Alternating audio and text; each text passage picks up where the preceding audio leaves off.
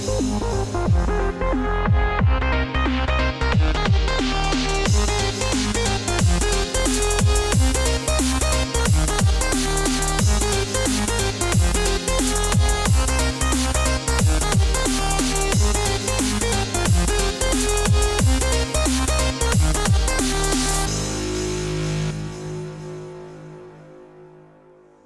to Binge Theory, where we discuss all things entertainment, social, points of interest, nerd culture, pop culture. We discuss it all here.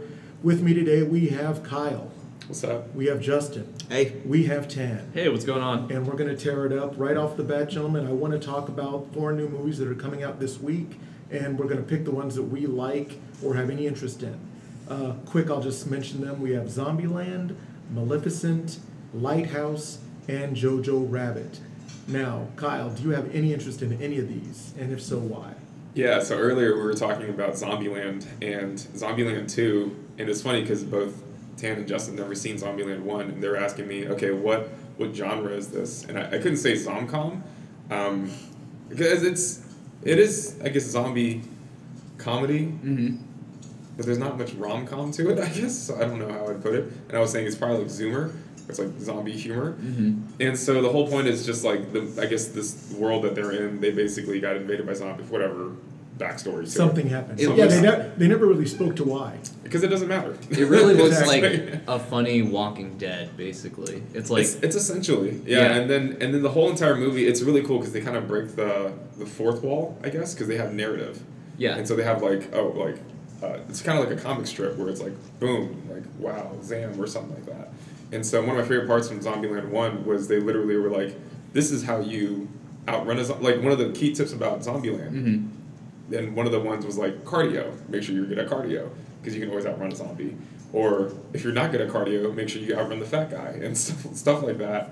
And they just kind of made humor about it. And I loved it, because it's just it's like zombies. It's like, all right, I get it, you can make it horrifying, but then it's like, when you can make it funny, I think Shaun of the Dead broke that. I was just about to ask, like, well, how would you compare this to Shaun of the Dead? Because that movie is probably, like, the funniest horror zombie movie. Yeah, I agree, actually. I think they're right on the same page. Uh-huh. I think Zombieland's production was way better. Oh, for sure. Like, artistically, it was shot way better. They also have, like, Bill Murray in it, which is awesome. Yeah. He was hilarious in it. Playing Bill Murray. Playing Bill Murray, a zombie Bill Murray. So it was hilarious.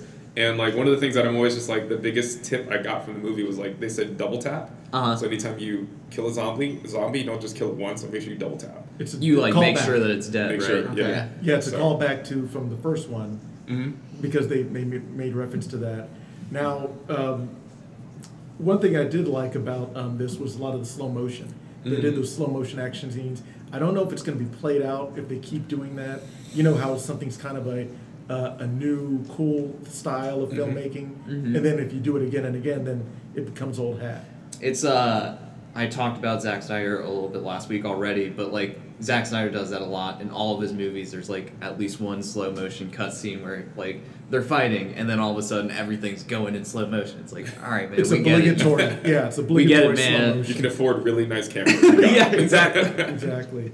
That is cool. Justin, what do you think? What do you think of these that may make you go to the theater? Well, I haven't seen Zombieland 1, so I have literally nothing to contribute to that. I highly recommend. I think it would fit I think I'm going to your have to humor add it so to the list now. Is it on Netflix or anything? Like, I'm sure it is. If Yeah. Zombieland 2 is coming out, it's got to be on Netflix sometime. It doesn't strike me as, like, as funny. Not that it's not funny, but it's not, like, specifically going for the funny like Shaun of the Dead was. Like, that was more, like, almost slapstick. I don't know. But Zombieland, from what I've seen, it looks more like there's a plot, more developed plot to it. Anyway, I'm interested to see that. And I think the character build-up is really cool, too. Okay. Like Well, I mean, I love character Emma Stone, so Yeah, there you go. she's one of my faves. I love the trailer, how they say, Oscar nominated, Oscar winner, Oscar nominated, and then you just see them blowing zombies' heads off.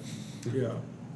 Other than that, I mean, I'm excited to see Maleficent, although I haven't seen the first one either, but I'm a sucker for Angelina Jolie.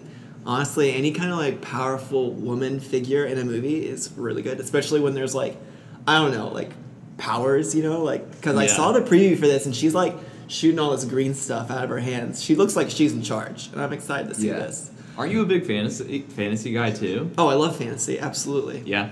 Yeah, no, but I haven't seen the first one. But I do love a strong female like lead. But it's interesting because this one's taking it and they're making it like an evil female lead. So I would be very interested in seeing that one. Kind of an anti-hero. Yeah. I mean, I haven't really dabbled in the anti-hero stuff much, but I feel like it's becoming more of a common kind of theme in movies these days. It's like an anti-hero. I feel like if you've seen Deadpool, then like you could check that off your box. Like Deadpool's like a very big like anti-hero type of movie. Well, and also the Joker just came out. Oh, so yeah, it's yeah, like the all Joker these too. anti-heroes. I would hope he's not a hero. Well, he's He's a hero to like the people that like are downtrodden. Is like the whole like I think we're gonna go in a rabbit hole because Right. that could be.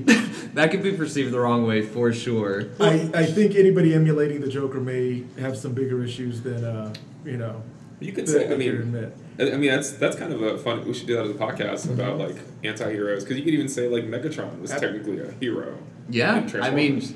like it's just like how the the message of the person is perceived. Like like the hero, the role of hero is very subjective to like the audience. Like not even us as an audience, but like the people in the movie that are looking up to this person. Like We actually spoke about that in our last podcast where it was if you have some sort of an understandable goal or a backstory, or it's not just the typical old DC black and white, I want to rule the world, I want money, I want power. So it's more nuanced.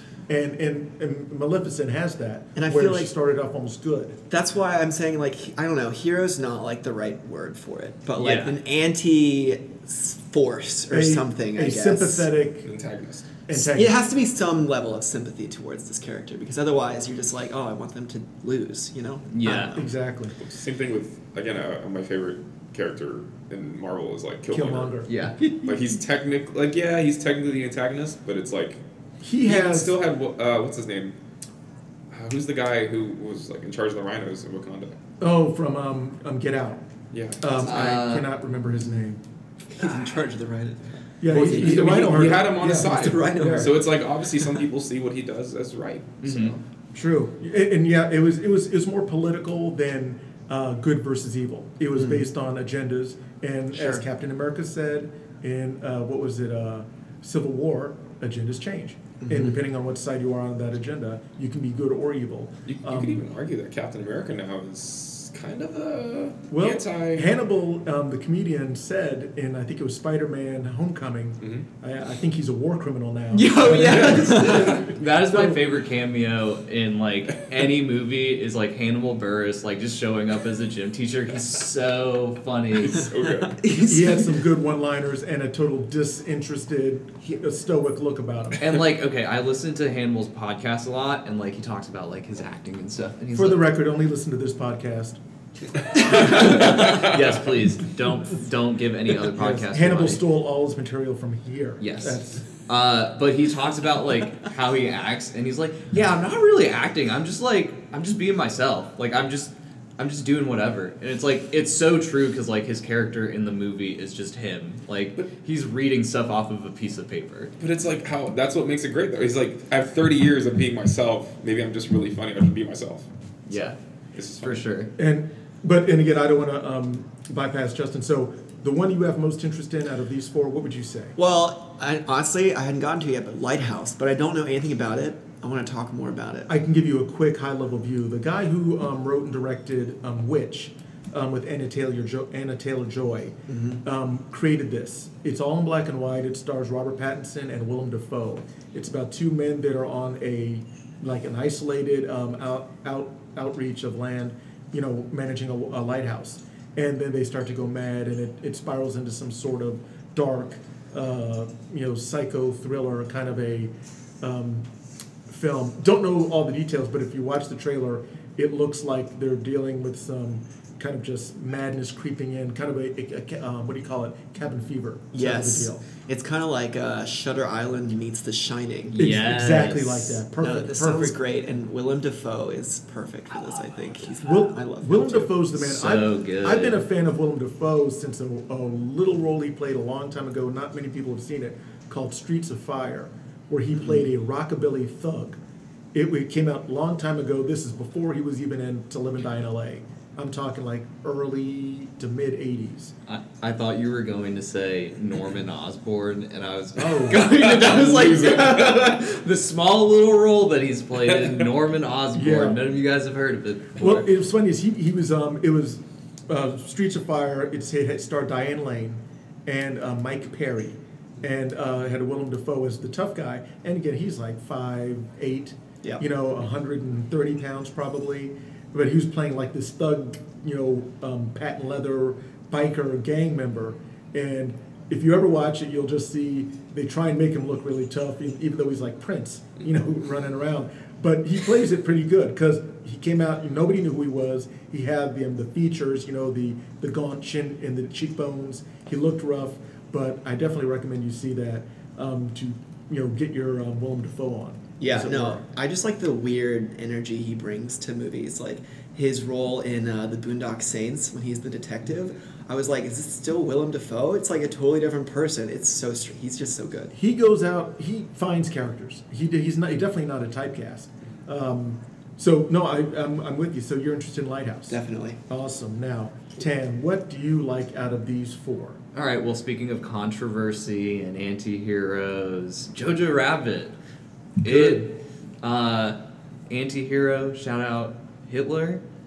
That's what this movie is basically about. Is like it's a satirical look on Nazism and the World War II. It's basically making fun of like just Nazis and that time period and how people today are like, oh, like there's a black and white to like, or not a black and white, but like a gray area to being a Nazi and not being like a good person. And like this movie like takes that and it's like, hey, let's make this message like black and white. Like we want you to understand like what actually Nazism is about and like make it funny for you for like, and I think this is intended for a family audience too, which is like the craziest part.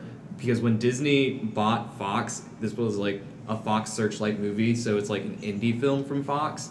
They were going to cancel it because they were like, oh, I don't know if this should like go out to like a general audience or ever see the light of day because we don't want to make Nazis angry.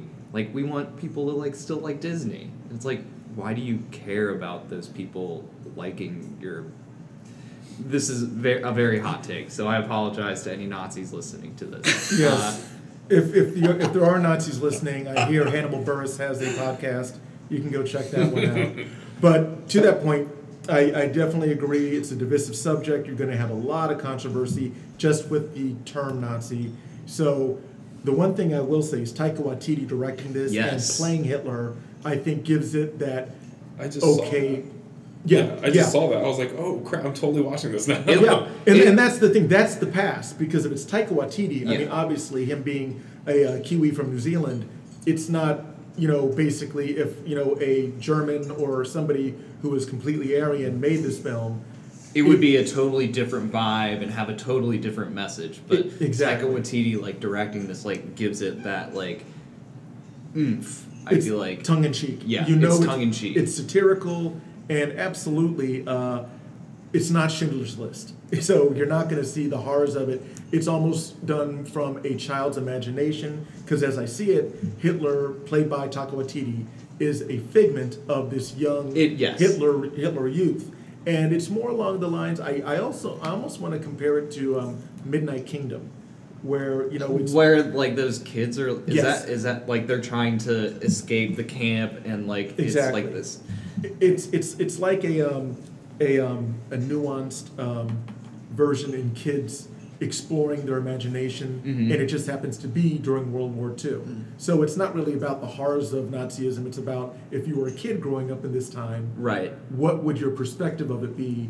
And especially if you had an overactive imagination, it ties all that in during one of the most horrific times in humanity. But still, Taika Waititi, if anybody can make it funny or quirky, I think Taika Waititi has that skill set. And don't forget, there was a movie called The Producers, where they literally made a movie about Hitler, did a musical number about springtime for Hitler in Germany, and the whole point was trying to be offensive, and the audience loved it because it was so bizarre and over the top and mocking Hitler. And don't forget, Charlie Chaplin also played a semblance of Hitler and the dictator. I wonder how this movie will do in Germany.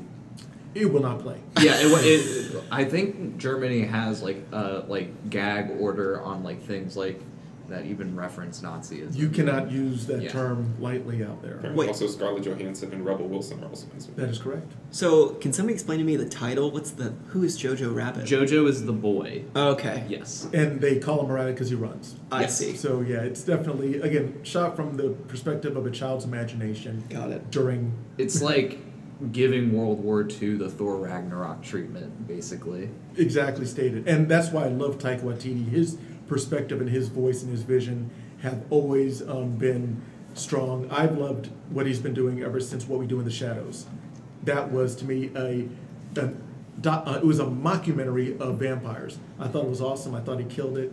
And I'm just going to, parlay into that because I definitely think Jojo Rabbit, and I'm just going to say the ones I have based on interest. I'm more interested in Jojo Rabbit because it just looks like something that'll make me laugh at Nazis, which I find hard to do. But again, if anybody can do that, Taika can. Then Lighthouse, then Zombieland, and if I have time and I find a ticket on the street for Maleficent, I'll go check that out. But not. And again, I like Angelina Jolie, but she's just so affected. Sometimes I just find it hard to enjoy her because I've known about her ever since the days of what was it, Jilly, where she played the model, Gia. She played a supermodel Gia way back in the day, in the mid '90s, and seeing her go from that and her Billy Bob Thornton and the whole drinking blood and the whole becoming a UN ambassador and adopting 20 kids. She drank blood? Yeah, she didn't drink blood. She carried a vial of Billy Bob Thornton's blood around her neck. Oh, that's even weirder. Yes, no, she excelled in weird, but and I'm going to say this. Look at her now. I was going to say this. She's blood. Yeah, I'm going to put it out there. She was This very is actually Angelina weird. Jolie without all the makeup. This is Angelina Jolie being herself. I don't think she took this role because it was forced upon her. I think she saw something of herself in this role. And you're right, she never plays weak characters. Yeah. From Salt to what was that one where they bend the bullet? Oh, yes. I know exactly what you're talking about. Yes. Wanted, exactly. She always plays a strong character, Yep. and that's fine. I give her all the props for that. She just seems very affected, and that's my 2 cents on it. But still a great actor. And that being said, we've done what's coming out this week, and now we're going to touch base on the best sequel. We're going to start off with Kyle. Let us know what you think is the best sequel of all time. Yeah, well, I think, we were talking about it earlier, and I was curious about, what you guys consider, what do you grade as, a best sequel? Are you looking at, because the previous movie sucked, or, it's a great connector, or what do you guys look at? So, when I think of a good sequel, I'm usually also thinking that, the first movie was also good. Mm-hmm. And, it's a continuation of something that is good that does the first one even better or just as good. Yep, I would agree with that. Because if the Yeah. first one was really bad and the second one's good, then it's, I don't know, I almost kind of... It's like a reset almost. Exactly, I feel that. Yeah. Well, and that's an excellent point, because it's usually the what do they call it, the sophomore jinx, where most sequels don't rise to the level of quality as Sure. the first one. So that is a rarity. But if you're saying that what defines a sequel as being the first one was good and this one was just better, as opposed to this being a standalone sequel is just kind of good on its own, what do you think? I don't think it defines a sequel. I just think movies that can be good their first time around and then do better the second time, I view those as higher up on the list than a movie that's really not good and then the second one's okay. Okay. You know what I Gotcha. mean? So building upon an already successful film. Exactly. This is like the Taika Waititi pod today, because I'm going to go back to Thor Ragnarok. It's not necessarily it's a reset of the franchise almost. It's not necessarily even a sequel to. Let's make sure though that because sequel is the second one. Thor Ragnarok is technically the fourth one. So, but let's open it up. And instead of just sequel, let's just say the best part in a what's the term? Series? Series? Yeah. Yeah. Series. Whether it's the Oh. second, third. Let's just say what's the Okay. best continuation of a character. So then- but and then Kyle, run with this first. So then, in that case, the way I look at that, I'm always looking at, okay, if the first movie, irrelevant of how good it did, from the second movie on, like how well did it do after that? Did it garner Yeah. more attention? Because then, based off the first one, I was going to say The Dark Knight for the Nolan trilogy, but good one. but I didn't like the Good. third one as much as I liked the second one. But then saying that, like what did set up the rest of the series, I would definitely say Captain America: Winter Soldier. I mean, a standalone movie on its own. My wife saw the first Avenger. She was like, "This is just okay." And she was like, and I told her my favorite character of Marvel is two. It's Captain America and Silver Surfer. And so she saw the first Avenger. And she was like, "This is your favorite character?" I was like, "This was just an intro. Like, let's wait." And then she saw Winter Soldier. She was like, "Oh, I get it now. Like, this is actually, it's about like espionage and like corruption." And I was like, "Yeah, that's the whole thing." And so after that, she was like, "I get it." And then that set up Civil War, which was also one of the best Marvel movies to date, I would say. And then it also set up, not necessarily in the Captain America series, but it also set up the rest of the movies. Because then you have that whole entire thing with, you don't know who's Hydra, you don't know who's what. There's this whole trust that's kind of been broken, and the Avengers kind of got split up, like all those things, which I think that's definitely, in my opinion, one of the best sequels then. And then even standalone, if you watch that movie on your own, just like by itself, you really don't even need to watch the first one. Like, it's good enough. Like, it's on its own. It can definitely take it. I think that's like the ultimate sequel, is that like it's good as a standalone movie. Mm-hmm. Yeah. Yeah. Because they just give a little hint of what happened prior, Right. but it's not reliant upon everything that happened in it, and you don't need to do a flashback, Mhm. which is very important. And you're absolutely right. Captain America, the first Avenger, Mhm. I found it forgettable, and it's probably because it's really hard to have superpowers, I'm using air quotes, in a World War II. No, that was World War One, or no, two. Wonder Woman was World War One. Yeah. A World War II film, you're fighting with, a super ability. Anytime you go back in history and do a historically, what they call, I guess, historic fiction, it's hard to pull off because we know how World War II ended. Sure. There was no super powered, soldier. So instead of a current parallel timeline, going back in history and doing revisionist history, if you will, with superpowers, it's always hard to pull off. And especially because the Nazis did not have, they had, I think, the Tesseract powered weapons. Mhm. They were trying to, build up Harness that it, yeah. armory of it, Mhm. which is fine, but still, it's almost like when he's fighting regular soldiers, you don't get that sense of drama because he's in God mode. Mhm. He can outperform them, outthink them. He's faster than them. So I don't see as much drama until he fought Red Skull, Mhm. and that was brief in and of itself. Yeah, and then there's so many like iconic scenes in that movie that stem the rest of the Marvel universe, like that elevator scene. In That elevator Winter fight Soldier, scene. Yeah, absolutely. that is insane. It's still one of my best scenes to date. I mean, everything from that, bringing up Crossbones, the relationship between him and Fury, like all those things just kind of like propelled the rest of the franchise forward, I think. I think that was a game changer because they definitely shot Winter Soldier like it was a spy thriller as opposed to a superhero film, and they kept it grounded. You didn't have people flying or lasers coming out of their eyes. You just had a super soldier, which is much more plausible with Yeah. physics. Yeah. I'm a big fan of things staying within the realm of physics. The only time they kind of went for it, I would say, is the bridge scene where he's fighting a Harrier jump jet, Yeah. and he basically, it looked awesome, Yeah. but you're kind of like, Yeah. okay, doing a flip onto a jet, throwing your shield, doing like a boomerang effect, and then catching it and doing a. But that's Cap. It is. It absolutely is. 100% Cap. It absolutely is. But some of my favorite scenes, to your point, was on the freeway where Winter Soldier first attacks them, Oh, and yeah. they are running, and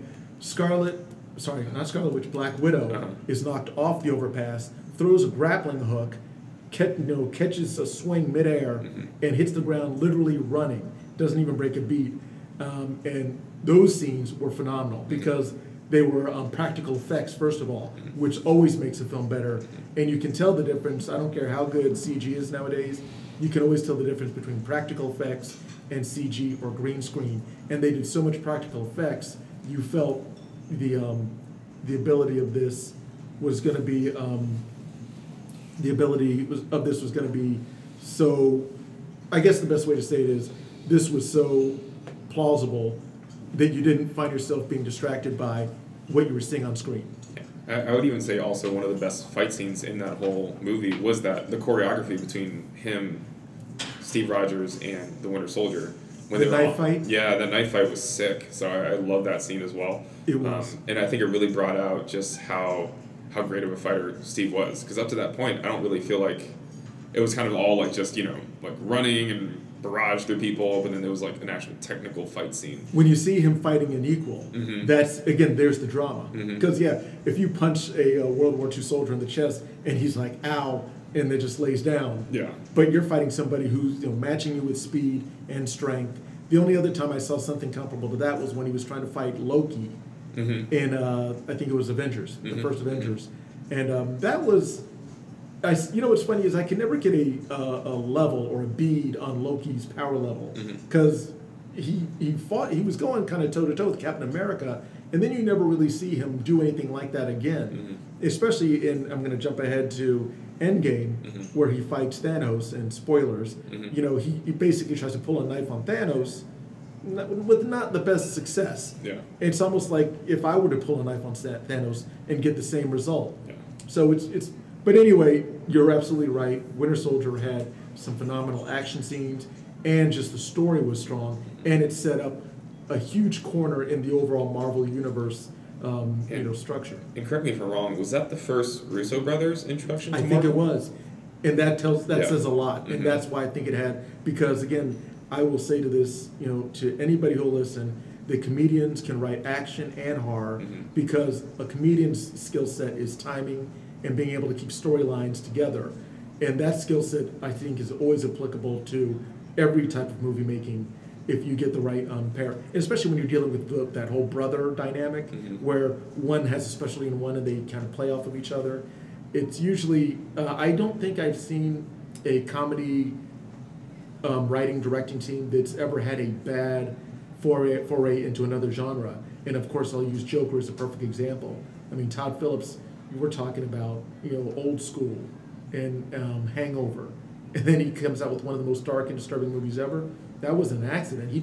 He knew how to do it and get those performances out of Joaquin. Yeah. And obviously, Kevin Feige must agree that was an incredible movie too, because then he hired the Russo brothers for like the next 3-4 movies. If it's So, not broke, yeah. then they were doing it, and I don't know what they're doing now. They're going into Star Wars, aren't they? Or is that? I heard a rumor of that. I don't Yeah. remember. I don't know if that's true. I don't know. I'll have to check in on that because that again, they could save that universe. Not that it's not making money, but it could be more awesome. Yeah. It could- There's a lot to be desired from that. So. Awesome. Well, let's not leave just now. Justin, what would you say is, in your opinion, the best sequel? So, I don't know. I'd also say it's probably my favorite movie of all time, and it's also a standalone in its own right, like you guys were talking about earlier. But Aliens, that's with an S. Excellent. So, I mean, I am a diehard fan for the entire Alien saga. So, the first one is like inventing the whole enterprise, essentially. And then the second one, they really just brought in like more action, because the first one's kind of slow. But they brought in more action. There's romance. There is saving the children. There is the horror elements as well. They introduced kind of some more features of like the alien itself, which is totally sci-fi nerd like me. I loved it. So I just think that they really got the formula right. And like we were talking about earlier, like you can watch Aliens and you don't have to watch Alien at all just to know what's going on. They kind of like input some plot elements, but it's mostly like, oh, Sigourney Weaver, who again, strong female lead, I'm a big fan of. Sigourney Weaver is probably my favorite actress of all time. But they kind of like make her terrified of the aliens, so you have like this sense in the beginning of like, oh, this is a bad dude. In the You know, first Alien or Aliens? In Aliens, when she like they unfreeze her. They like found her, you know. So like she's already traumatized, and you can tell she's just a good actress. She's like, I'm not going back, but of course she ends up going back. And so then the plot ensues from there. And I don't know. I just think they got all the elements right. I mean, you guys have seen Aliens, right? Well, and to your point, because she was just taken out of cryosleep, in her mind, she literally just escaped one of the most horrific things ever. So she's Definitely. suffering from post-traumatic stress, and they touch on that when she's having these nightmares. And that's the one thing that sparks her to go, because she was a kind of a badass in Alien. It's just that she came across something that nobody had ever seen before. She didn't know what she was doing. No, but she still survived. Yeah. Which is not by accident. She used skill sets. She wasn't a warrior. She just had to use her brains to get out of that situation. And imagine just barely surviving and then waking up and then finding out that there's a whole colony there, you know, where you just escaped from. And she's still having these nightmares. But I think her mindset is no matter what the issue is, she'll face it and take it on. And I have a feeling that's what motivated her. We're going to go there and kill him, because otherwise I'm just going to be suffering from nightmares and I can't get over this. So I got to face it. And I think that's been her mindset from the first one, and they carried on to this one, is her inner strength to take something on and not cower and not be the one that waits for somebody to save them. And that's also discussed when not Kyle Reese, that's Terminator, same character actor, is the one who teaches her how to use a pulse rifle. And she's like, you know, show me Right. everything. I can take care of myself. And he goes, yeah, I noticed that. So Justin, did you see Covenant then? Yeah, I did see Covenant. How did you like that? Sigourney wasn't in that one, right? Yeah, this is the one with. It's a prequel. It's a prequel. Yeah, but I don't know. Sometimes they they do cameos. She's not even in it at all. They took it in a different direction with these new prequels that they're making. It's more of a horror genre now, whereas before it was not as horror-y, if that's not even an adjective. But like, I don't know, they're going more for like gore and shock value, whereas I feel like before it was more like science heavy and like sci-fi focused, which is I'm a sucker for. Don't get me wrong, I still like the new ones, but once you take my favorite characters out and then try to like change, because it doesn't fit as nicely as like I'd want the prequels to fit into the saga. if I can dovetail onto that, I think you'll definitely see from Alien, which was a suspense thriller in a sci-fi setting, they turned it, and a lot of these films did this when they changed, I think they went from the late 70s to the early 80s, because the 80s was all about the spectacle of action. Absolutely. So they did the same thing for Terminator. They did the same thing for Alien, because they made Aliens, and it went from a sci-fi thriller to more of an action film. That's why you had the Marines blowing everything up, and catchphrases and all that stuff, which was awesome. I think it's had it today, but it was definitely a transition. And in Alien 3, I think it was Alien 3. It's Alien 3. Yeah, that one that Sigourney Weaver even co-produced didn't get a lot of rave reviews because it was different. It was more, It was more subdued. it was more subdued, exactly. Definitely. And I liked how they shot it like a sepia tone on a prison planet. I liked the whole, I would say the politics of it, where these were prisoners. Yes. And she was isolated, and they were isolated, and there was, she even had to deal with sexual assault. And these were not decent people. These were not heroes by any stretch of the imagination. But there was just a bigger monster. And so they had to ban against the bigger monster, which is always kind of what happens. Is it's not about being good or bad. It's just about who's more of a threat. Not to badmouth the saga, but they went on a left turn after that because they were using Absolutely. I feel like they were using real props for the alien in a lot of one, it was completely real. It was no CGI at Practical all, effects, obviously. again. Practical effects, exactly. But then third, they really came in heavy with the CGI, and you could tell. So, I don't know. The third one is kind of, I put it off to the side when I think about the Alien saga. But second one, I stand by it. It's standalone. It's wonderful. Highly recommend it. I think that's an awesome pick. Now, Tan, what is your favorite sequel? Not necessarily being the second one in the series, but any follow-up in a series. Yeah, and that definitely helps me with what my next answer is going to be.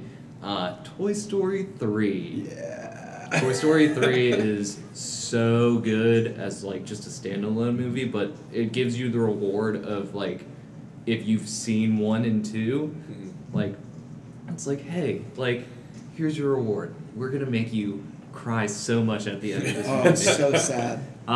Because, like, I think this is something that Pixar does really well with all their sequels, is at the beginning they give you, like, a really quick, like, catch-up of, like, where, like, all their characters have been. Like, you see, like, where, like, Andy, like, growing up and, like, throughout, like, the ages. And you don't really need to know any of the characters, like, before you watch this movie. Like, they want to get, like, 4-year-old kids into the theater, and they do it so well, and they make such a good movie. And, like, 2 kind of falls off because the story isn't quite there, and you're not as, like, as engaged with, like, Woody being, like, this despondent, like, depressed toy that, like, I'm just trying to get home. My arm's ripped off. I used to be famous. This one is, like, about Andy, which is, like, that's always the most interesting part of, like, Toy Story is, like, the humans that the toys interact with.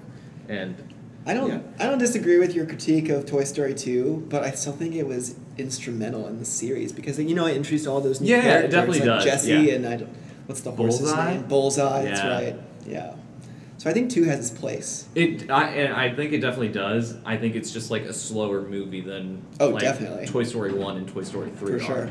Like those get to the point, and it's like the point is It was, forget it was about a, it was your a good kid. bridge as opposed to like the Yeah, destination. exactly. I gotcha. Yeah. Good point. I did like Toy Story 3. I never saw Definitely. Toy Story 3. You're I missing saw out. Toy Story 1, and I gotta tell you, I mean, it gets me in the feels. Uh-huh. I love the whole Pixar, Child, Nemo, all that. But I'm telling you, maybe it's because I'm becoming cynical in my old age. I don't want to feel. I don't want I to don't feel wanna that feel. much. It's too many feels, and I try to avoid it. I also had a like kind of a misty moment when I saw Abominable, and I wasn't expecting it. I just went there because I thought it'd be a nice distraction, and it had these moments where I was feeling a little misty, and I don't like that. I like to just analyze the film But Disney definitely knows what buttons to press. Pixar, even Leica, they all know how to reach into the inner child and remind you what feeling is like. But no, that's an excellent pick. Mhm. That's an excellent pick. Thank you.